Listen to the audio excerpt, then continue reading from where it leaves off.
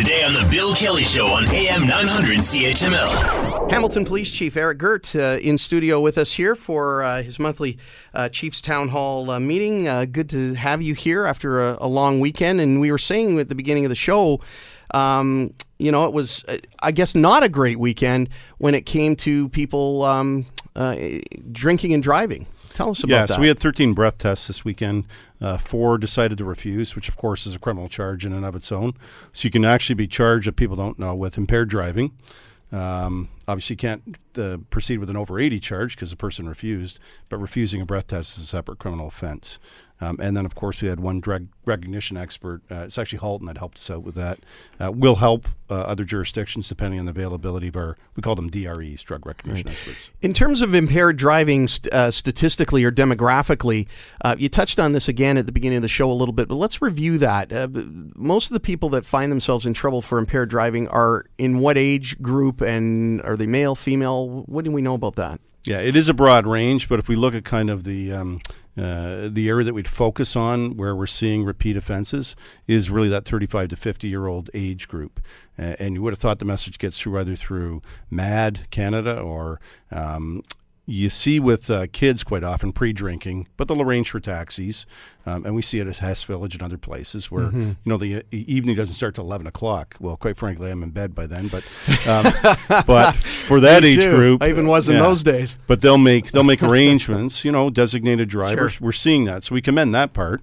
There's still some risk with drinking to a level of intoxication where your own safety's at risk. That's a separate issue. Right. But yeah, that older age group, and it is a mix of male and female. All right, let's go to the phones. Jack's been waiting. Hi, Jack. Go ahead for Police Chief Eric Girt. Good morning, Chief Girt. Good morning. Impaired driving is still a big problem, not only here in Hamilton, but across the country. I agree. Would you agree that the penalties for impaired are still too weak? I don't know, because we do have mandatory penalties for both suspension. I know the mandatories, but they really suck. Okay, and that's what would happen. Yep, go ahead.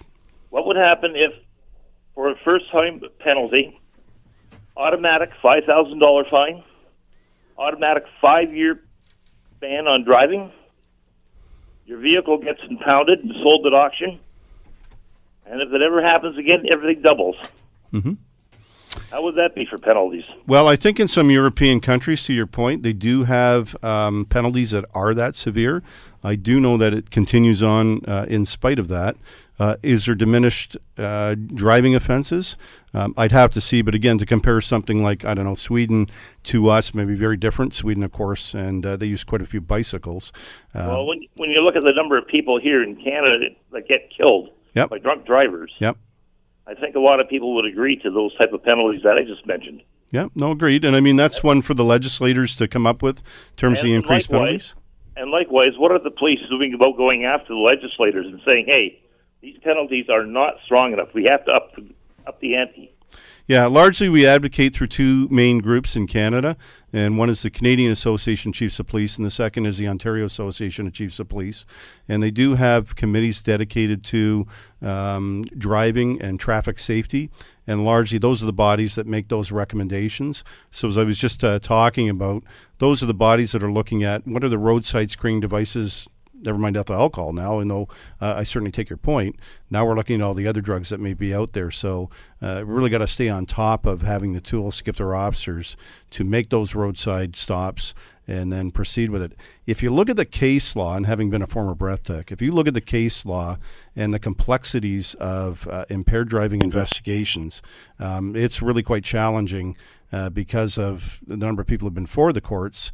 We had a period of time there where people were testifying, raising a reasonable doubt, we'll call it, and the case law said, well, if you get somebody come to court and say you only had 3 drinks when you might have had 9, even though they're drinking, I'm not sure how they kept count, because I have a hard enough time keeping count of, how many pops or whatever else I have, never mind drinks when I'm drinking. So we continue to force those issues where we can and get the legislation changed. So I'd agree with you. Is that going to dry up everything? My sense would be no. Jamie already talked about prevention. we really do have to look at those preventative strategies for not getting behind the wheel in the first place. All right. Thanks for the call, Jack, and the questions. 905-645-3221 or star 9900. Chief, we've got less than a minute before we have to take a break here for news. I want to just touch very, very briefly on the gun violence thing that seemed to spike in the last couple of weeks. It gets people fearful. They start, hearing story after story, incident after incident. Is this something that we need to really worry about, or was this sort of an unusual anomaly, this sudden spike of gun violence? Is this typical of Hamilton? Is something we need to be really concerned about at this point? Certainly the stats weren't typical, and we've got to look to, how do we solve these crimes? We know in other jurisdictions it's on the rise. We've seen it in Toronto.